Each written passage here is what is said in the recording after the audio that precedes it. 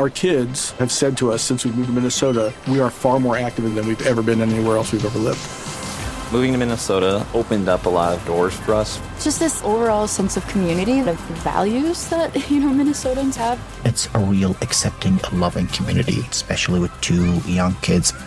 See what makes Minnesota the star of the North. New residents share why they love calling it home at exploreminnesota.com/live.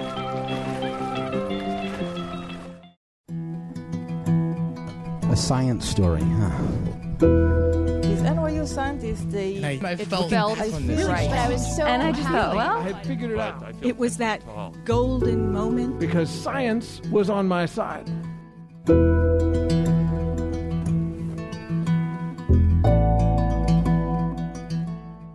Hi, everybody. Welcome to the Story Collider, where we bring you true personal stories about science.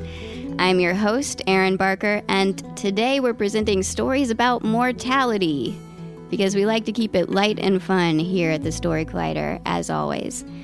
This theme makes me think of last September when the Story Collider was traveling through New Zealand. And in Christchurch at the Canterbury Museum, they have this whole exhibit dedicated to the explorer Ernest Shackleton, because like a lot of Antarctic explorers, he would stop in Christchurch to resupply on his way down there. So while I'm browsing this exhibit, there's this sort of school group there sitting in this big circle around a museum volunteer who's telling them about Shackleton, and I'm kind of listening as I browse the exhibits, thinking, wow, I hope he's not going into too much detail here with these kids, because some of this stuff is pretty grim. Like, it seems like every other day, some member of the crew fell down a crevasse. Like, there's a real serious crevasse problem in Antarctica, it seems like. Next time you're there, look out. But then I hear him say to the kids, and Shackleton couldn't carry the extra weight of dog food for the sled dogs, so he decided not to bring any, and when a dog died of starvation, he would feed it to the other dogs. And I'm like, wow, okay, so he's going there. The children took the news, as you might expect. And I'm sorry that was very grim, but to be fair, you are listening to a podcast titled Mortality, and if the school children of Christchurch, New Zealand can handle it, I think you can too. Our first story today is from Anthony Morgan. It was recorded in April 2018 at the Burdock Music Hall in Toronto, Ontario. The theme that night was Defining Moments.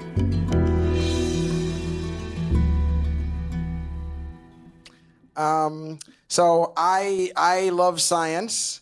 I really love science. Like, I would do almost anything in the name of science. So much so that in January of 2016, I was supposed to be in England being vacuum sealed to the bottom of an in-flight helicopter. Science.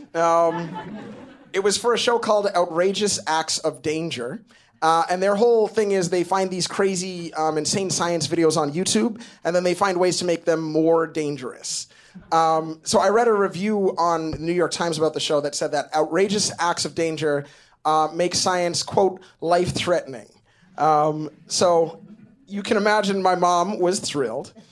But I mean, I didn't think it was a big deal. Honestly, I was like, Mom, it's life-threatening. It's not fatal. There's a difference.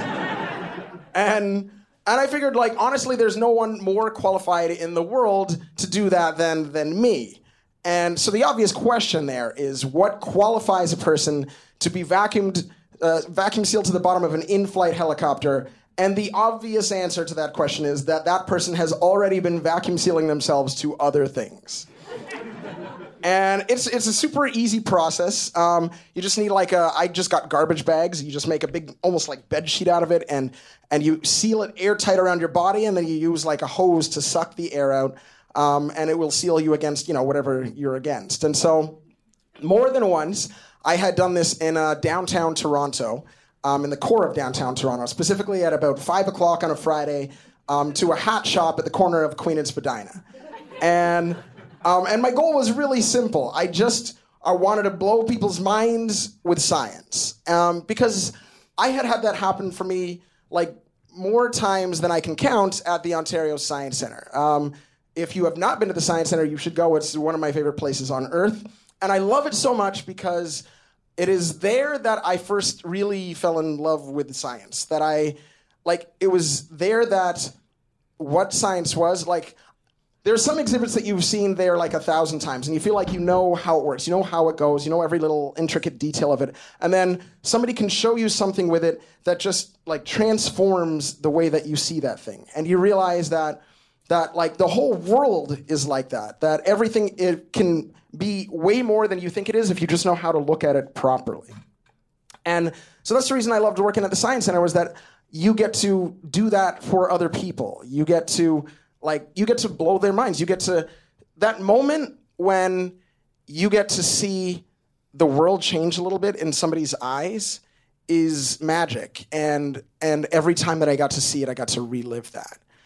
And so some of my favorite people to mess with at the Science Center are the people that kind of don't want to be there at all. You know, like the high school kids are like, what are you gonna do with science? What are we gonna do science for? And then you'll like set them on fire with a Tesla coil, and their expression goes like, and they're like just super excited, you know, because they don't expect it. Like, my favorite are people who do not expect to be on fire, because then when you set them on fire, then it's fine, it's the best. So I love that feeling, and I wanted to do it again. So that's, if you go to Queen Espadilla at about 5 o'clock on a Friday, you find like the place is crawling with people who don't expect to be on fire. And so the plan was to see, the experiment was really simple. We wanted to see if I could use atmospheric air pressure to seal me against the front window of this hat shop. And I learned two really important things from that experiment. The first was that, yes, it is more than possible to do that. The 15 pounds per square inch is more than enough to seal you against the glass in a way that you cannot move. And the other really important thing I learned was that that process leaves very little to the imagination. I did not anticipate that. Like, have you ever vacuum sealed like your fruits or your vegetables?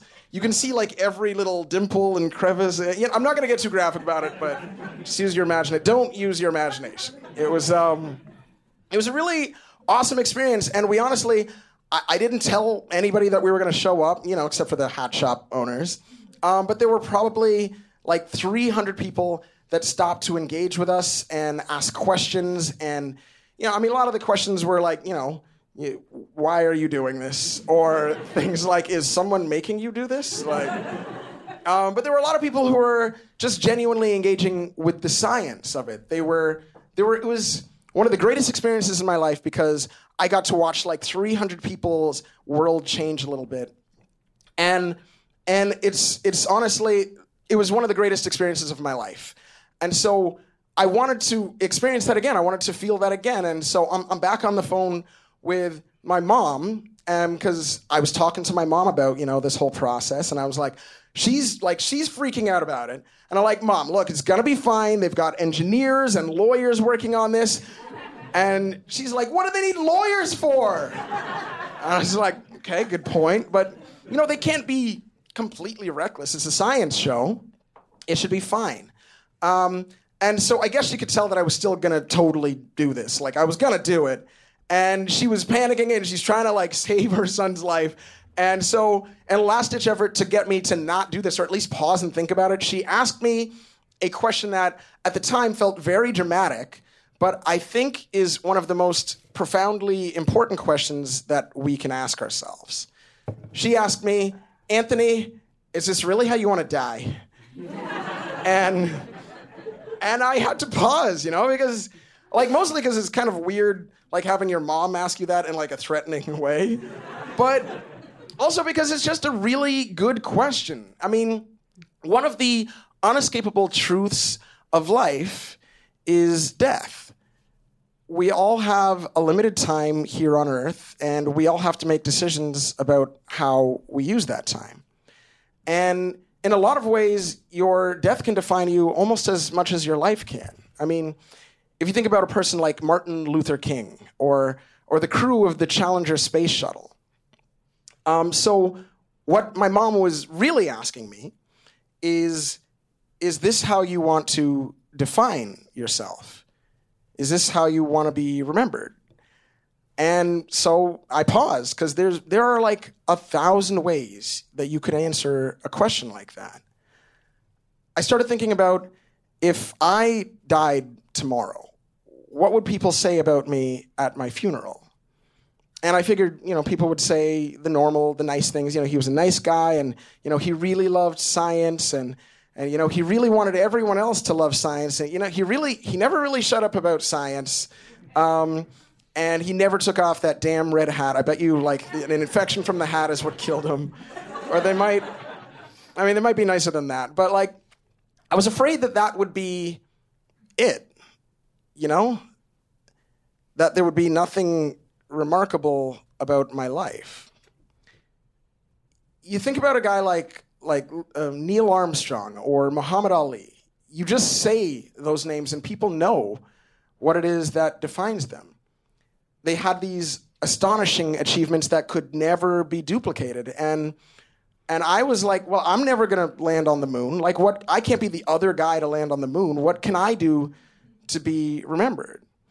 And then I was thinking, it's got to be extraordinarily outrageous or outrageously extraordinary, because if you think about it, how many people can name the third guy to land on the moon? It's crazy that we can't think of that. That guy landed on the moon. The first guy lands on the moon, and people are weeping and crying with joy. This is the pinnacle of human achievement. And by the third guy, we're like, yeah, this is boring. We get it. Okay, okay, we've been there a couple times. And so I had this idea in my head that something extraordinary, something to make you famous, would be better than just being ordinary.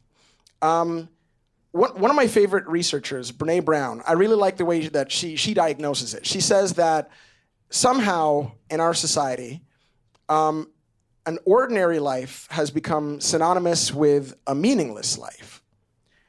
And I wanted a meaningful life. So I wanted to be extraordinary. I wanted to be like the guy in the movies, come on, follow me. And people would be like, who is that guy? He vacuum sealed himself to the bottom of a helicopter. Do what he says, I figured that would make my life meaningful. And then I had something happen to me about a month ago. It was a really weird experience. I was standing in my kitchen, and tears are just streaming down my face. And I know what you're thinking. It wasn't sad. It was actually I was insanely happy. I was just feeling really happy. They were joy tears, And I started just trying to sort of meditate on the experience, and I was just overwhelmed with this feeling of joy and happiness. And what I was doing? I was just standing and washing dishes in my kitchen. That's it. The sun was shining into the kitchen, and I was wearing a T-shirt, a Disney princess T-shirt that I got from my roommate because all of my shirts were filthy and I hadn't washed any laundry. And I was listening to a song that I just really liked. And I was overwhelmed by the realization that I was happy, that I could be happy, and that it didn't have to have anything to do with helicopters or explosions or anything like that. That I needed so little to truly experience profound happiness. It was such a trip. And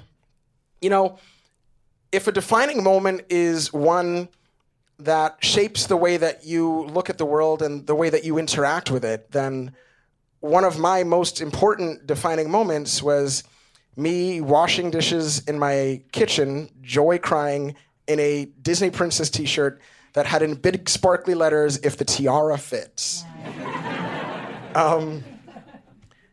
And learning that we can find meaning in our lives from moments big and small is one of the most important things that I've ever learned, because once you know that, the opportunities for finding meaning in our lives they're everywhere.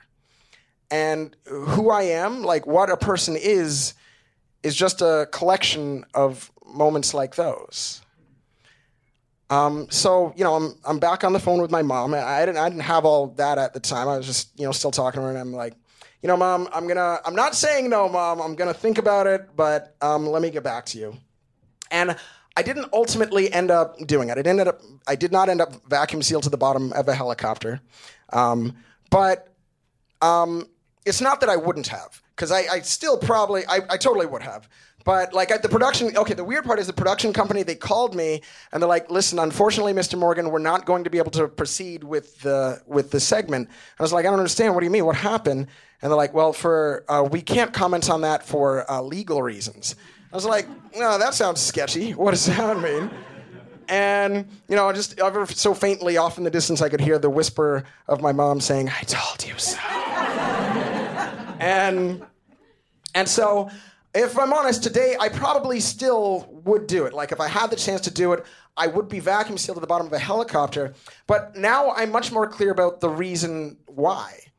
And it's not to be remarkable, because like I've learned that if you want to be remembered for being remarkable, then you're going to have to do something more impressive than being just the third man on the moon, because that's not going to be enough. But the reason that I would do it is that I still really love that feeling that I get when I get to see like somebody's world change in that like little moment, and getting to share something like that with somebody and connect with them about it. It's still something that brings me so much joy. Vacuum sealing myself to a building in Toronto gave me the chance to work with CBC and Daily Planet, start my own company, and I get to work with a lot of people that I really admire.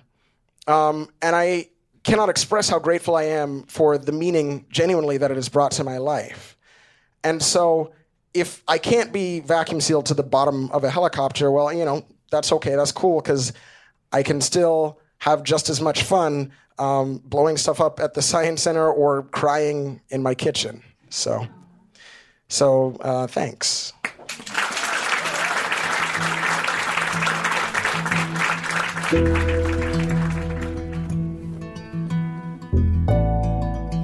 That was Anthony Morgan. Anthony is the creative director of Science Everywhere, an organization devoted to adult science entertainment. The mission is to build science culture through engaging science entertainment for TV, YouTube, and live events. He's also on the board of a makerspace and has a recurring segment on Daily Planet. Before we move on to our next story today, I wanted to share a quick idea with y'all. I've been thinking lately that it might be fun to read some mini stories from our listeners, that's you, between stories on the podcast, especially if you have a story that you'd like to share but you don't live near one of our cities, or have a story but maybe it's too short, or you have crippling stage fright or something like that. So I would really like to hear from all of you about your experiences with science. So if you have something you'd like to share, email a very short, just like 2 paragraphs, to stories@storycollider.org and put podcast in the subject line. And I might be able to share it with all of you here on the podcast. And if it inspires you, some of our upcoming themes are surprises, loneliness, me versus my brain, bright ideas, and help. So if any of those inspire you, send me your mini stories. I'd really love to read them. And once again, that email address is stories@storycollider.org. Hope to hear from y'all. So our second story today is from Elorm Avakame. It was recorded in April 2018 at the Oberon Theater in Cambridge, Massachusetts, at our show in conjunction with the Cambridge Science Festival. A few years ago, I met a woman named Marge. She had this reddish-brown hair that she cut in kind of like this cute pixie cut that framed her face. She was about in her 40s or so, although she looked much older than that. She was really warm and really sweet, so the kind of person that you just want to reach out and give a hug, but also really frail, so the kind of person that you wouldn't want to squeeze too tight. Marge, all in all, was an unforgettable woman in my life. And I mean that to say I probably will literally never forget her, because she was the first person I'd ever known who knew that she was about to die. Marge and I met in the hospital.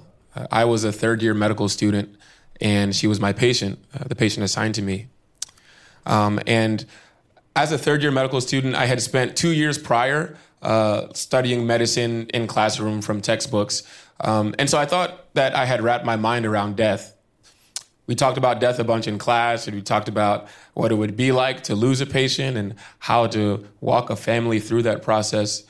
And actually, by that point in school, I had seen a person who was dead. I'd been with a doctor who was called to pronounce someone brain dead. and watched as he shone a light into her eyes, eyes that didn't have any signs of life. But this was my third year of school and my first year taking care of real patients. And so although I had thought I had wrapped my mind around what death meant, I hadn't actually known a person who was on their way to dying. But Marge was. She told me so matter-of-factly. Years of alcoholism had waged a war of attrition against her liver, which was finally surrendering. She wasn't eligible for a transplant because she hadn't been able to be abstinent for the 60-day period required to be eligible. And so she was kind of out of options. She tried, but she'd failed. And then so did her liver. I was a medical student, and so my job on the team was to visit her every morning and to check her vital signs and to do like a physical exam, things like pushing on her belly to see if she was in pain. Being a medical student is a strange kind of existence in the hospital because you are the only member of the team that actually has nothing of value to offer the patient. You know nothing. You're pretty much just there to learn. In fact, it's the patient who offers you value, not the other way around. It's the patient who allows you to learn from their body.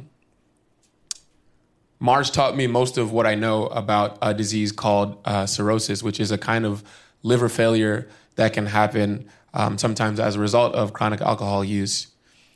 And she had so many of the classic signs and symptoms of cirrhosis. Her abdomen was really distended, which means really large and full of fluid. Her skin was permanently staled, a dull shade of yellow from the waste products that had built up in her blood. She was often drowsy because of the effect that those same waste products were having on her brain. And so she would fall asleep mid-sentence and you'd have to wake her up and remind her what she was talking about so she would finish the sentence. In many ways, Marge was like a living textbook. But of course, she was more than a disease model.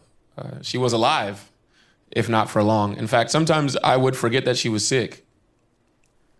Sometimes after we'd shared a good laugh or she told me a story from her better days, I'd have to remind myself that she was dying. I had this picture in my head of what dying people looked like. Really old, barely breathing, semi-conscious.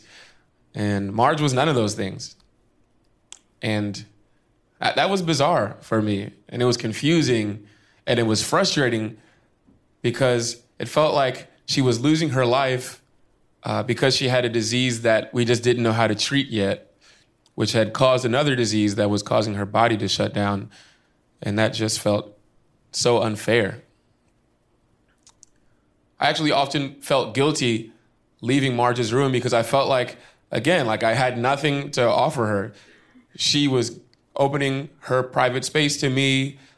She, in her kindness, was letting me learn on her body, and I had nothing in the way of a cure or even any form of treatment to offer her. I wasn't even really a doctor.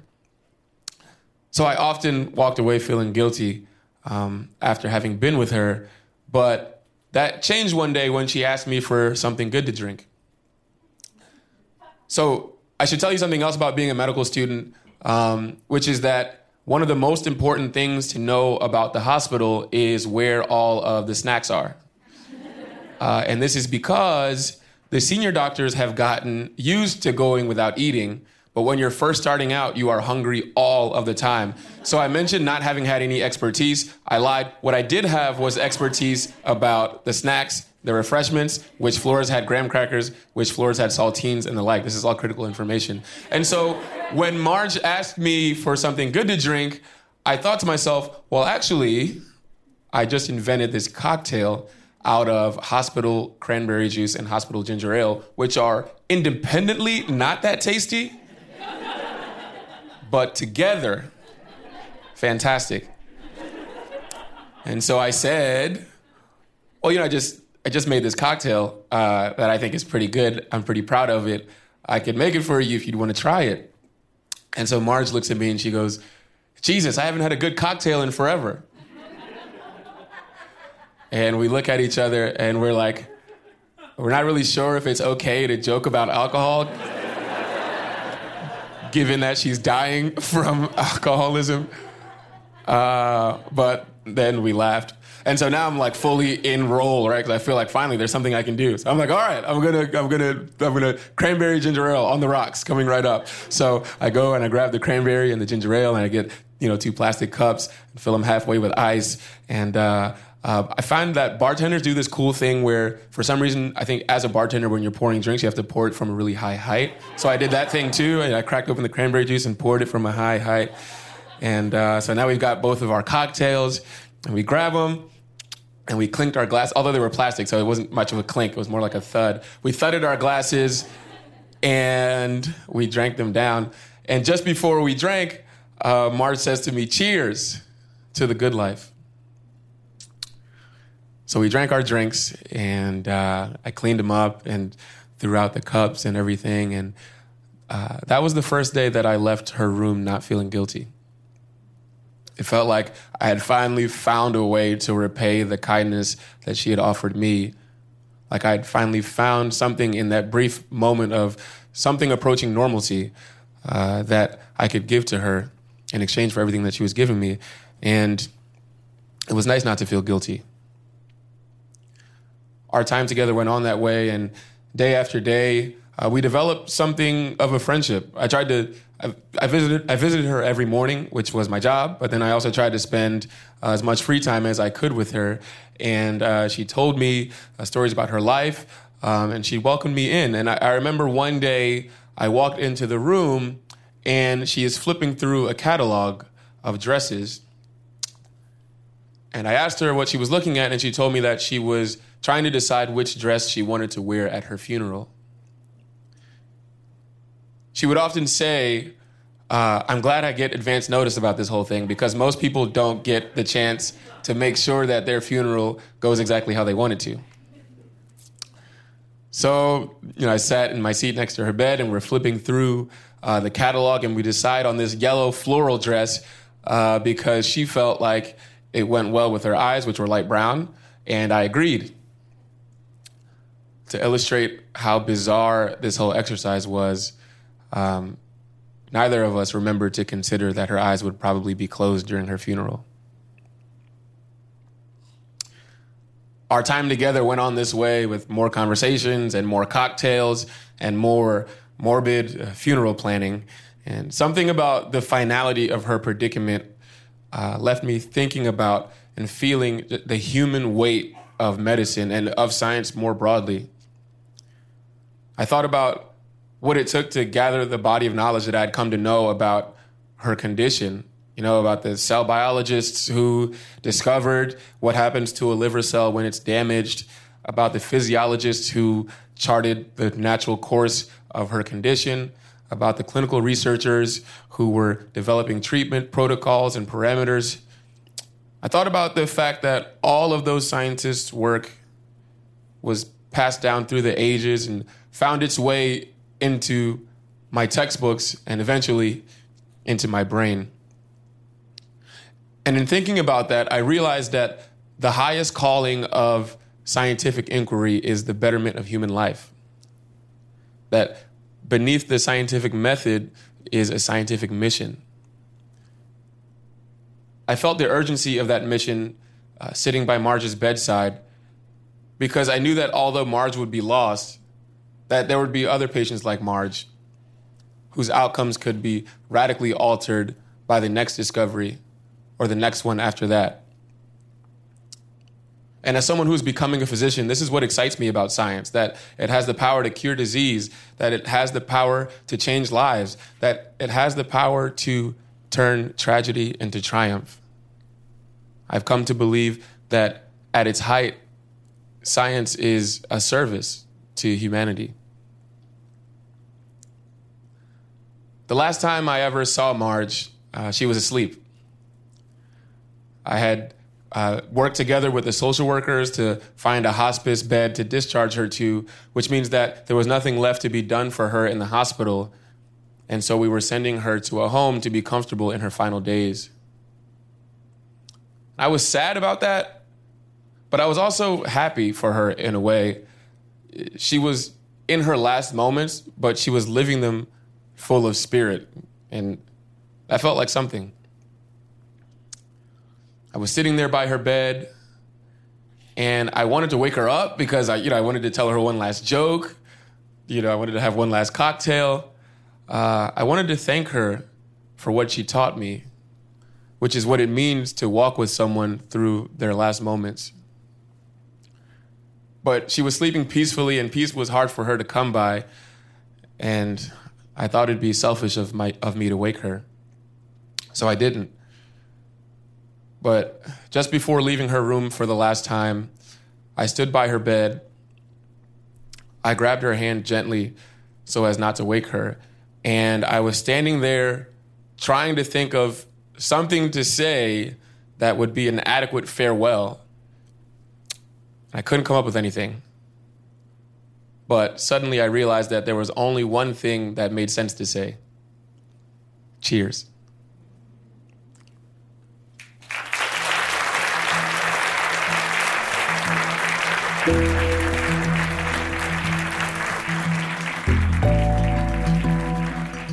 That was Elorm Avakame. Elorm is a doctor of medicine and master of public policy candidate at Harvard Medical School and the Harvard John F. Kennedy School of Government. He is also a Sheila C. Johnson Leadership Fellow at Harvard Kennedy School Center for Public Leadership. He aspires to a career in pediatrics with a subspecialty concentration in adolescent medicine. The Story Collider is grateful for the support of the Tiffany & Co. Foundation and of Science Sandbox, a Simons Foundation initiative dedicated to engaging everyone with the process of science. The Story Collider is directed by Liz Neely and me, Aaron Barker, with help from our amazing team.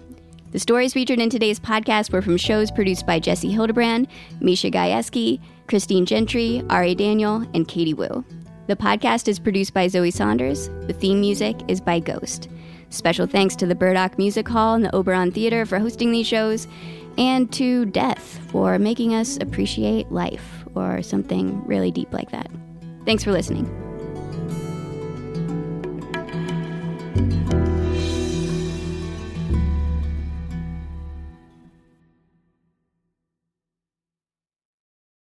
Our kids have said to us since we moved to Minnesota, we are far more active than we've ever been anywhere else we've ever lived. Moving to Minnesota opened up a lot of doors for us. Just this overall sense of community, of values that, Minnesotans have. It's a real accepting, loving community, especially with 2 young kids. See what makes Minnesota the star of the North. New residents share why they love calling it home at exploreminnesota.com/live.